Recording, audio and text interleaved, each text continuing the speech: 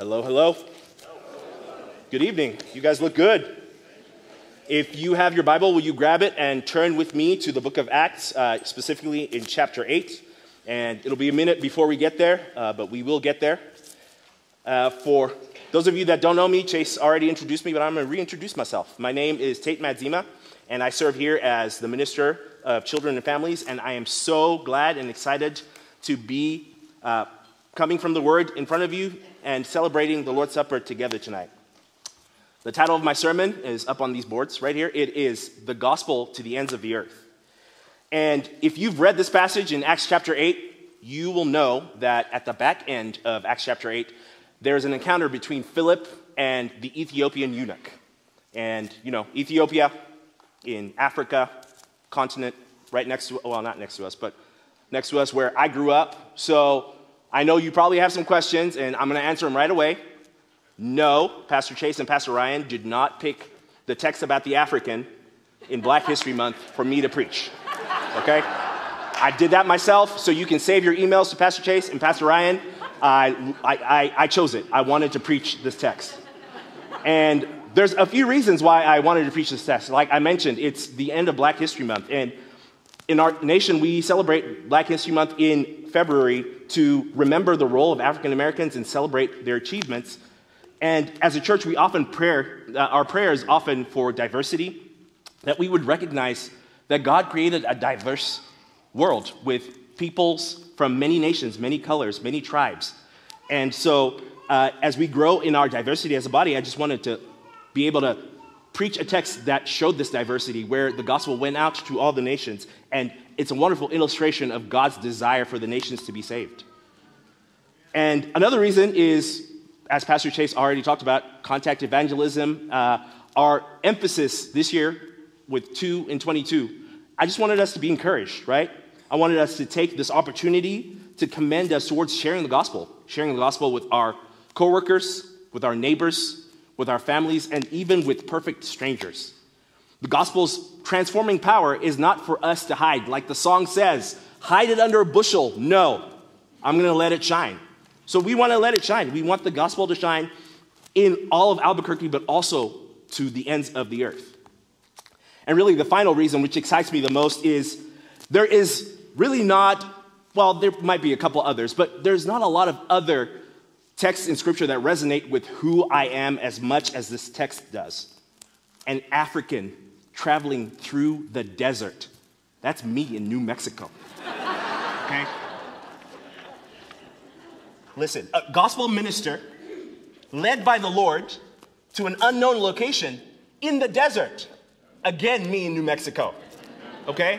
And the final thing is a gospel minister whisked away by the Holy Spirit. Man, that's apparating and disapparating from Harry Potter. And if you know anything about me, that is my literary jam. I love that book. So the text kind of picked me because of all these things. So with all that being said, let's read together from Acts chapter 8, starting in verse 26.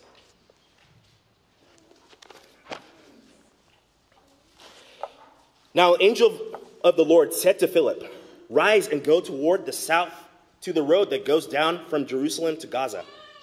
This is a desert place." And he rose and went. And there was an Ethiopian, a eunuch, a court official of Candace, queen of the Ethiopians, who was in charge of all her treasure. He had come to Jerusalem to worship and was returning, seated in his chariot. And he was reading the prophet Isaiah. And the Spirit said to Philip, "Go over and join his chariot." So Philip ran to him and heard him reading Isaiah the prophet and asked, "Do you understand what you're reading?" And he said, "How can I unless someone guides me?" And he invited Philip to come up and sit with him. Now the passage of the scripture that he was reading was this: "Like a sheep he was led to the slaughter, and like a lamb before its shearers is silent, so he opens not his mouth. In his humiliation justice was denied him. Who can describe his generation? For his life is taken away from the earth." And the eunuch said to Philip, "About whom, I ask you, does the prophet say this? About himself or about someone else?" Then Philip opened his mouth, and beginning with this scripture, he told him the good news about Jesus. And as they were going along the road, they came to some water, and the eunuch said, See, here is water. What prevents me from being baptized?" And he commanded the chariot to stop, and they both went down into the water, Philip and the eunuch, and he baptized him. And when they came up out from the water, the Spirit of the Lord carried Philip away, and the eunuch saw him no more, and he went on his way rejoicing. But Philip found himself at Azotus, and as he passed through, he preached the gospel to all the towns until he came to Caesarea. Let us pray.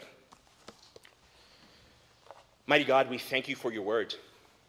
We pray that you would open our eyes, that we may see wonderful things from your law. Lord, as we embark on this journey together through this text, Lord, I pray that I would decrease and you would increase, Lord, that the words that I would say would be edifying and encouraging and words from you, Lord.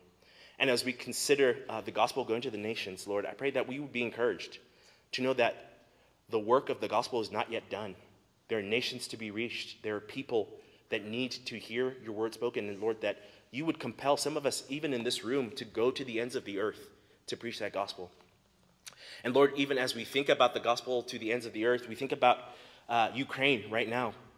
Lord, our brothers and sisters there on the precipice of maybe a war, Lord, and we just pray that you would protect them, that they are probably gripped with fear, but Lord, they know that you are sovereign over them, that even if they lose some of their freedoms of being able to worship you, Lord, they do not lose you.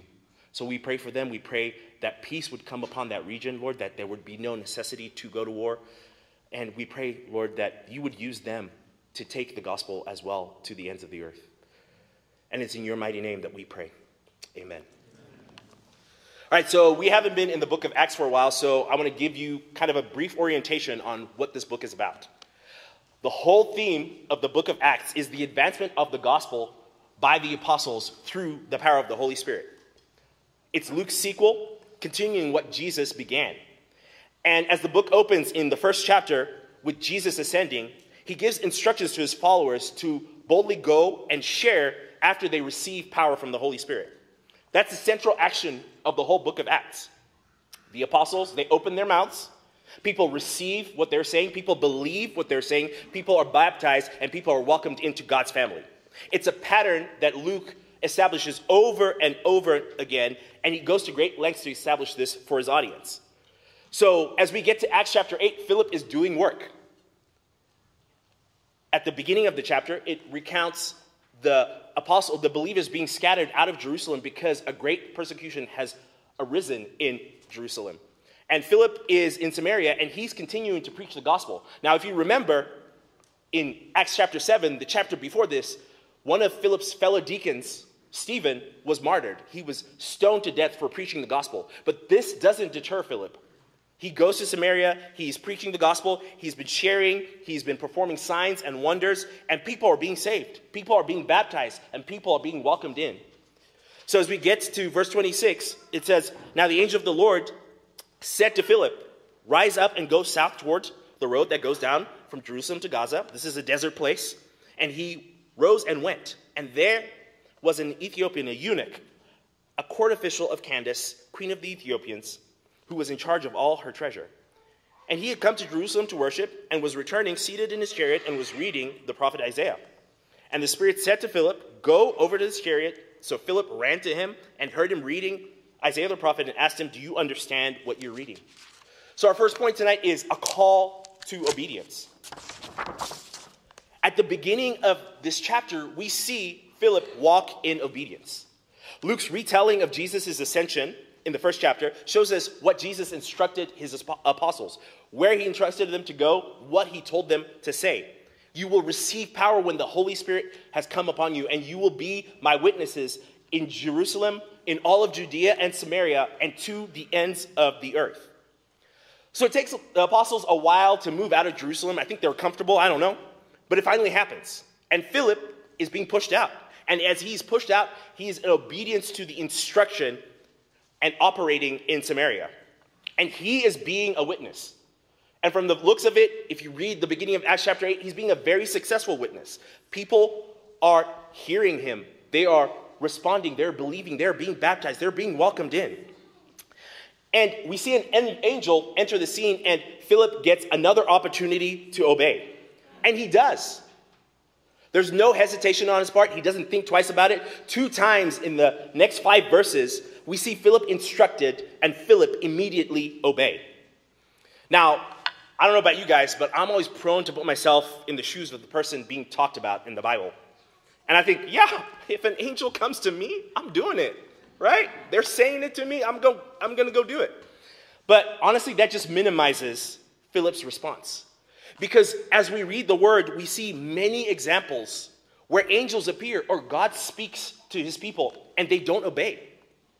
We see it in Luke chapter 1 with Zechariah. He disbelieves and becomes mute. Or we see it in the book of Jonah where Jonah tries to run the opposite way of where the Lord is leading him.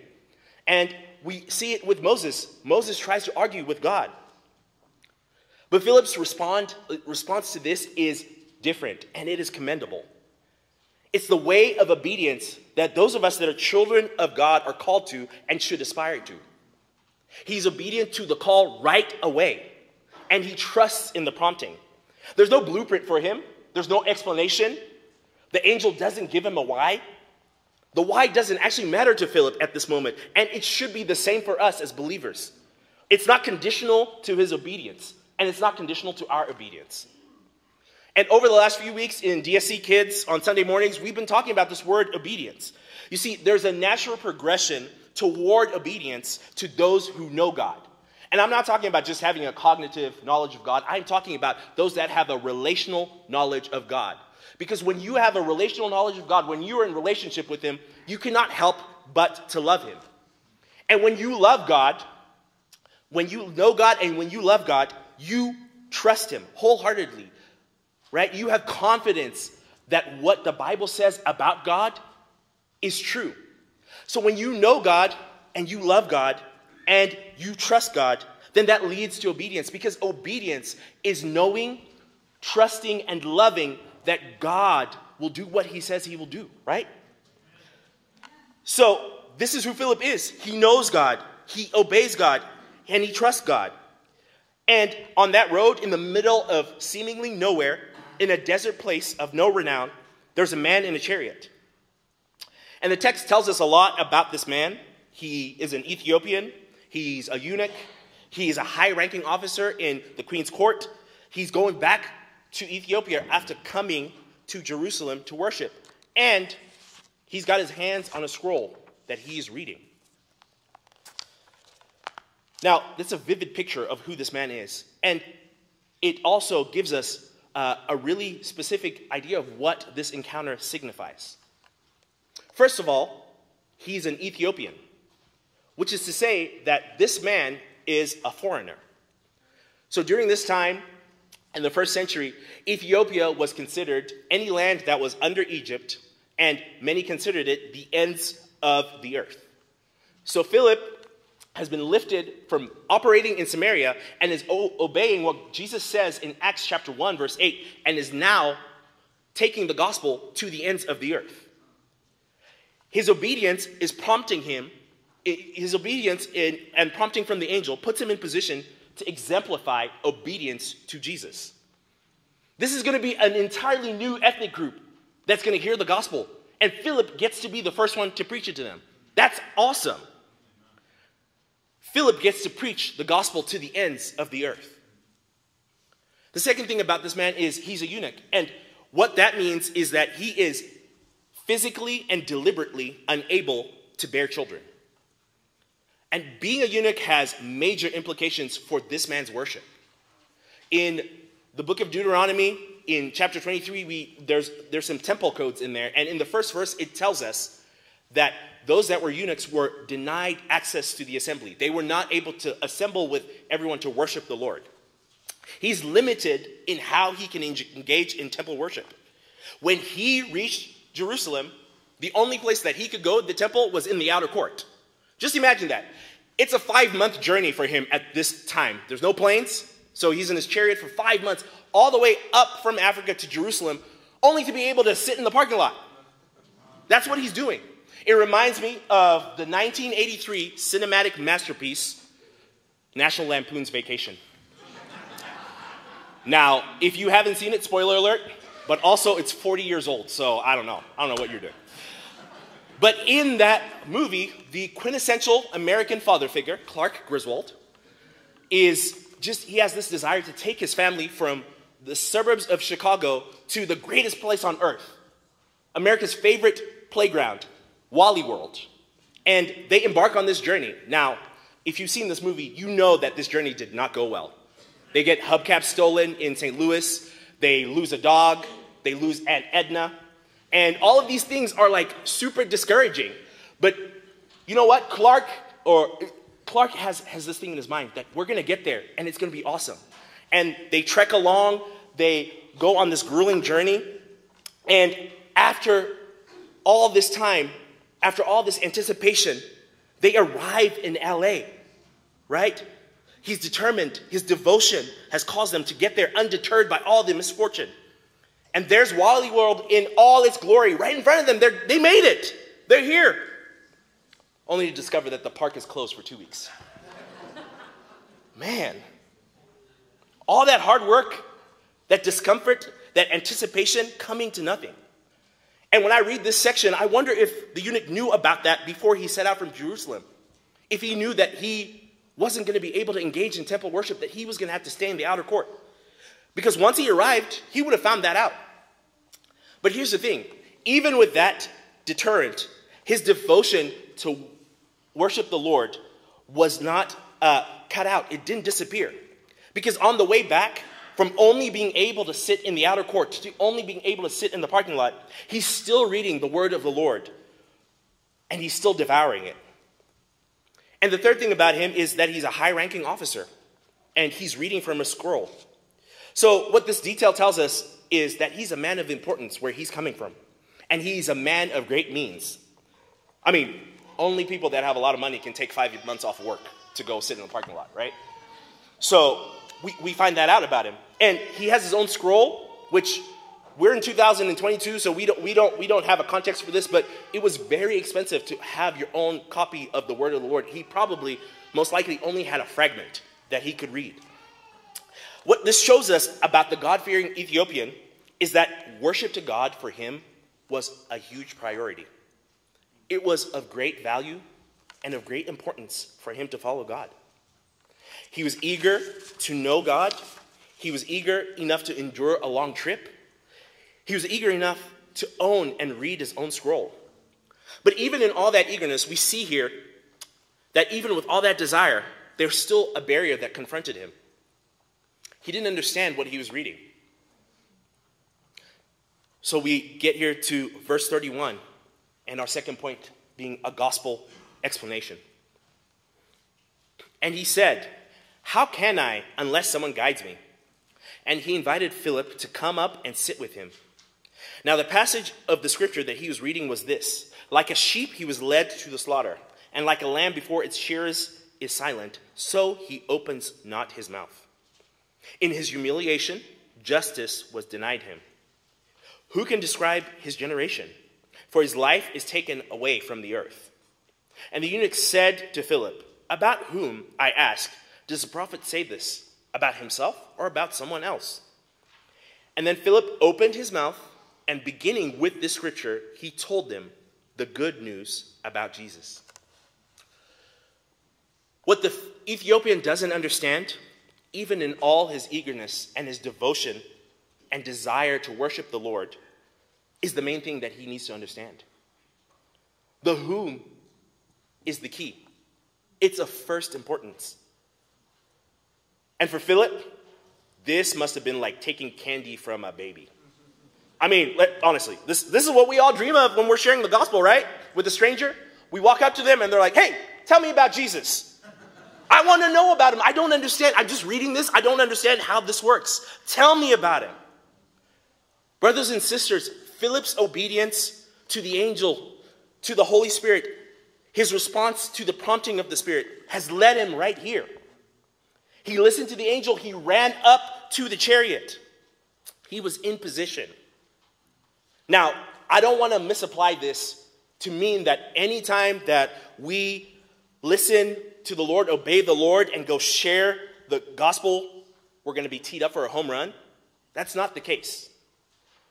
The encouragement that we can take from this is the broader idea that God is sovereign and God is providential. This is a providential appointment. There's no coincidences with God. There's no karma. There's no luck. This is a providential appointment. God divinely orchestrates this. It's God who orchestrates all of this for Philip, and Philip's obedience puts him in a position to share the gospel. Now for us, the question I have is, do we recognize these moments of God's sovereign providence in our own lives?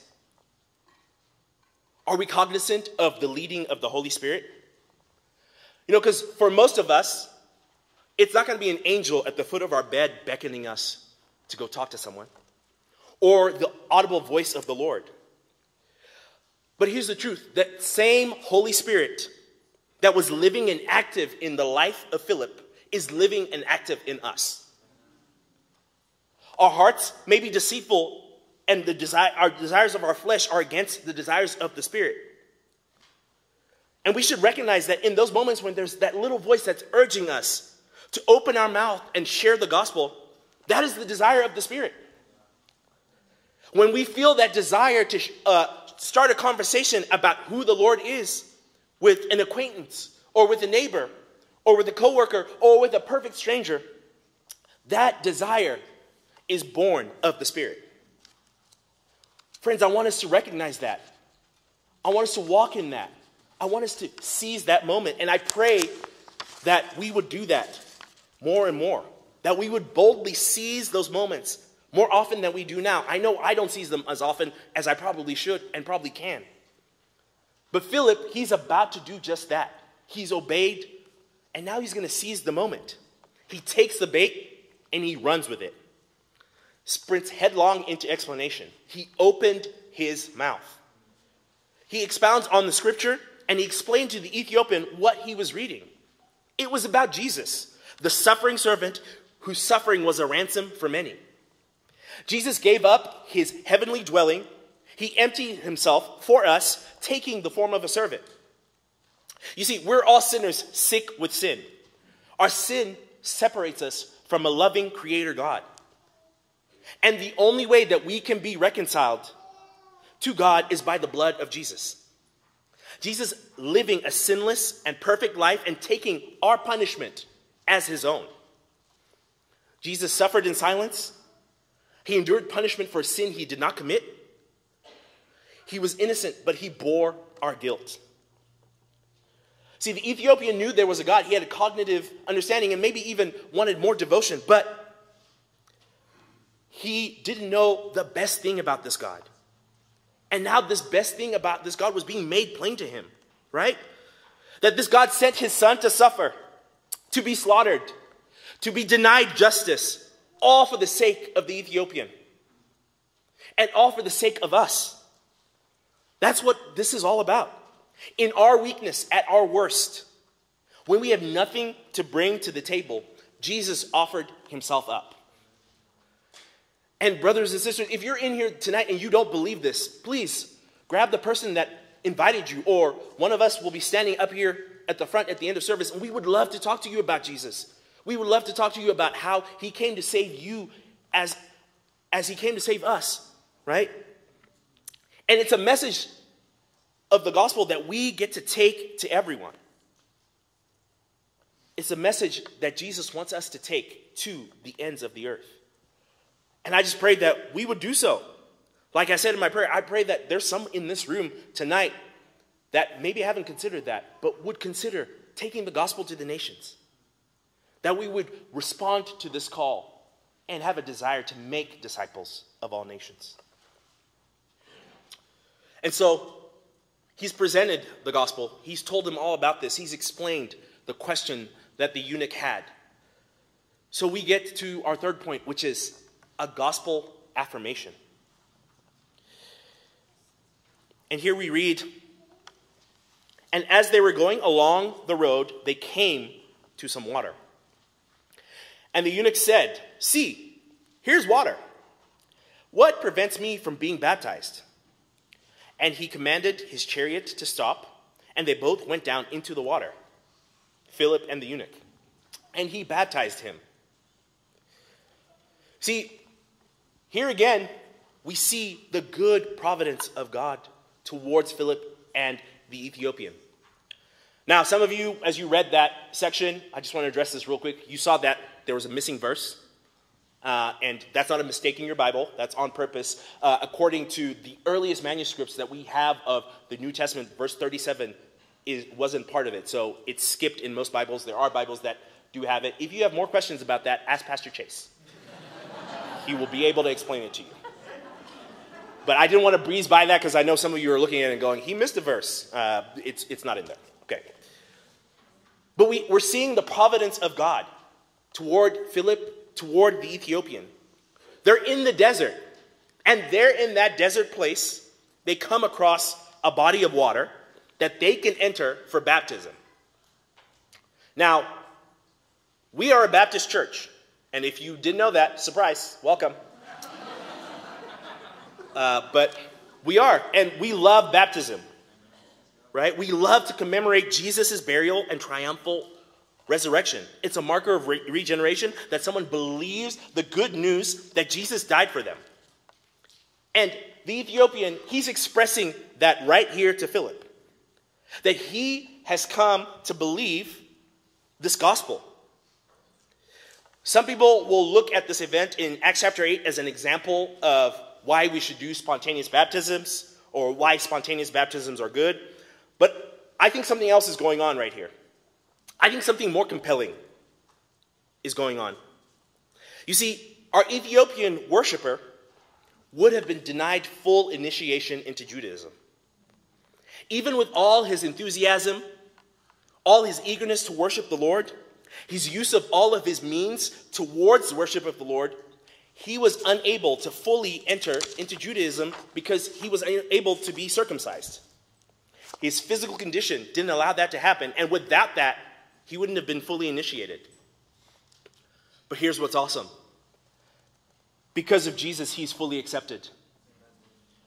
He's fully adopted. He is fully a follower of Christ. Every barrier in his relationship to God is gone. The inner court is now accessible for him. He is fully welcomed in. See, we go back to our model American father figure, Clark, right? At the end of the movie, they're disappointed, but the most awesome thing happens. The owner of Wally World comes and invites them in, and they get backstage passes. All access passes. Ride whatever rides they want. They get a tour from the guy that owns the whole thing. And that's like our Ethiopian right here.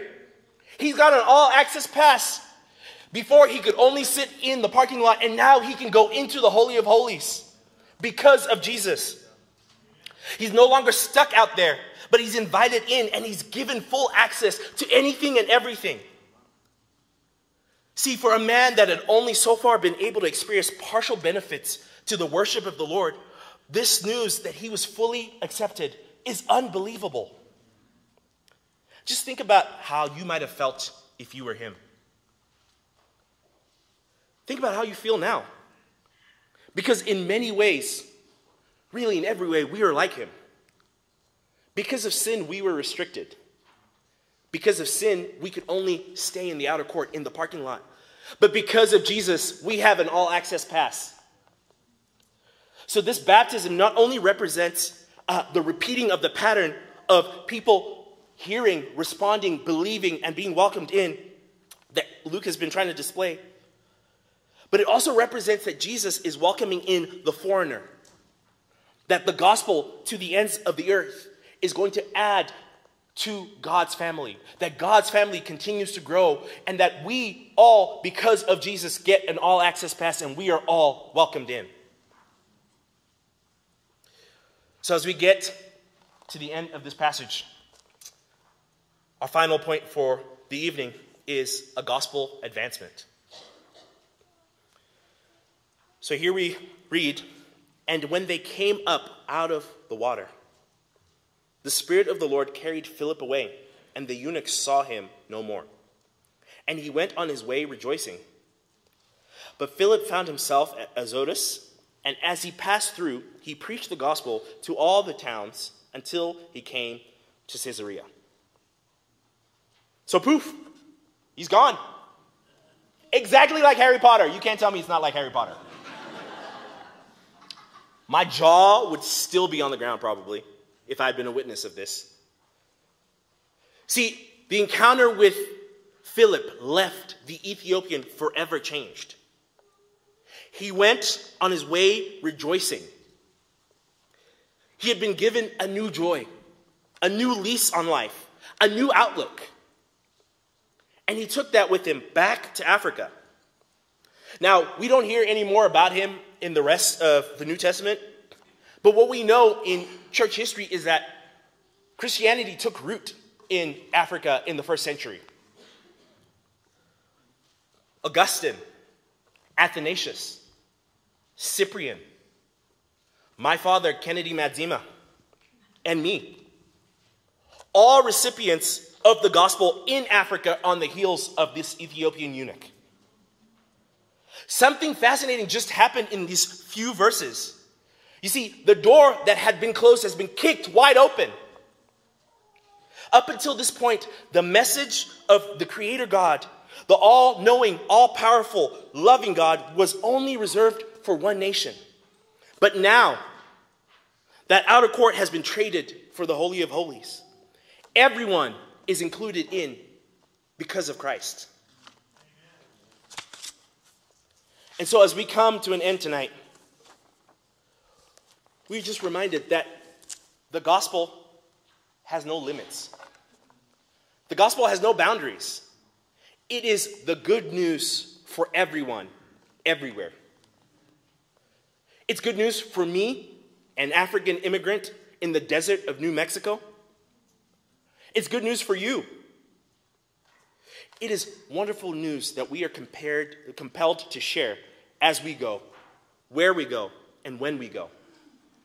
That same Holy Spirit that prompted Philip, that same Holy Spirit that lives and dwells in us, he empowers us to speak.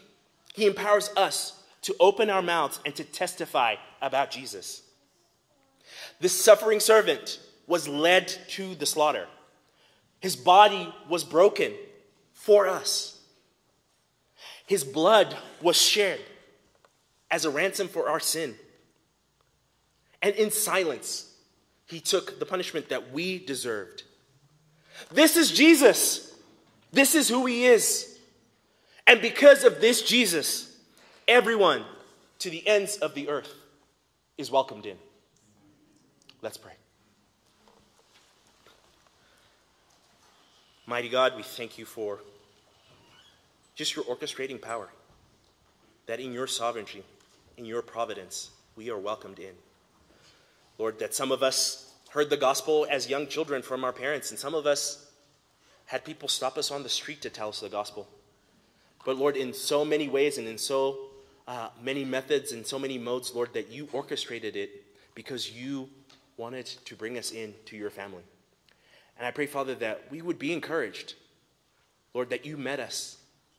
And it wasn't anything that we had to do. It wasn't anything that we could conjure up for ourselves. Lord, it was you and your goodness. And so, Mighty Father, I pray that that encouragement would propel us, compel us to boldly share. That we would take this good news and not hide it, but let it shine to our friends, to our neighbors, to our acquaintances, to those people that we have written on our bookmark, Lord, that you would allow us to go boldly in front of them and tell them about who Jesus is, the suffering servant, whose body was broken for us, whose blood was shed for us, so that we would be welcomed in. And Lord, as we turn to celebrate that tonight, Lord, I pray that you would just continue to sanctify us, Lord, draw us closer to you. May you make us more and more like you as we worship you. And it's in your mighty name that we pray. Amen.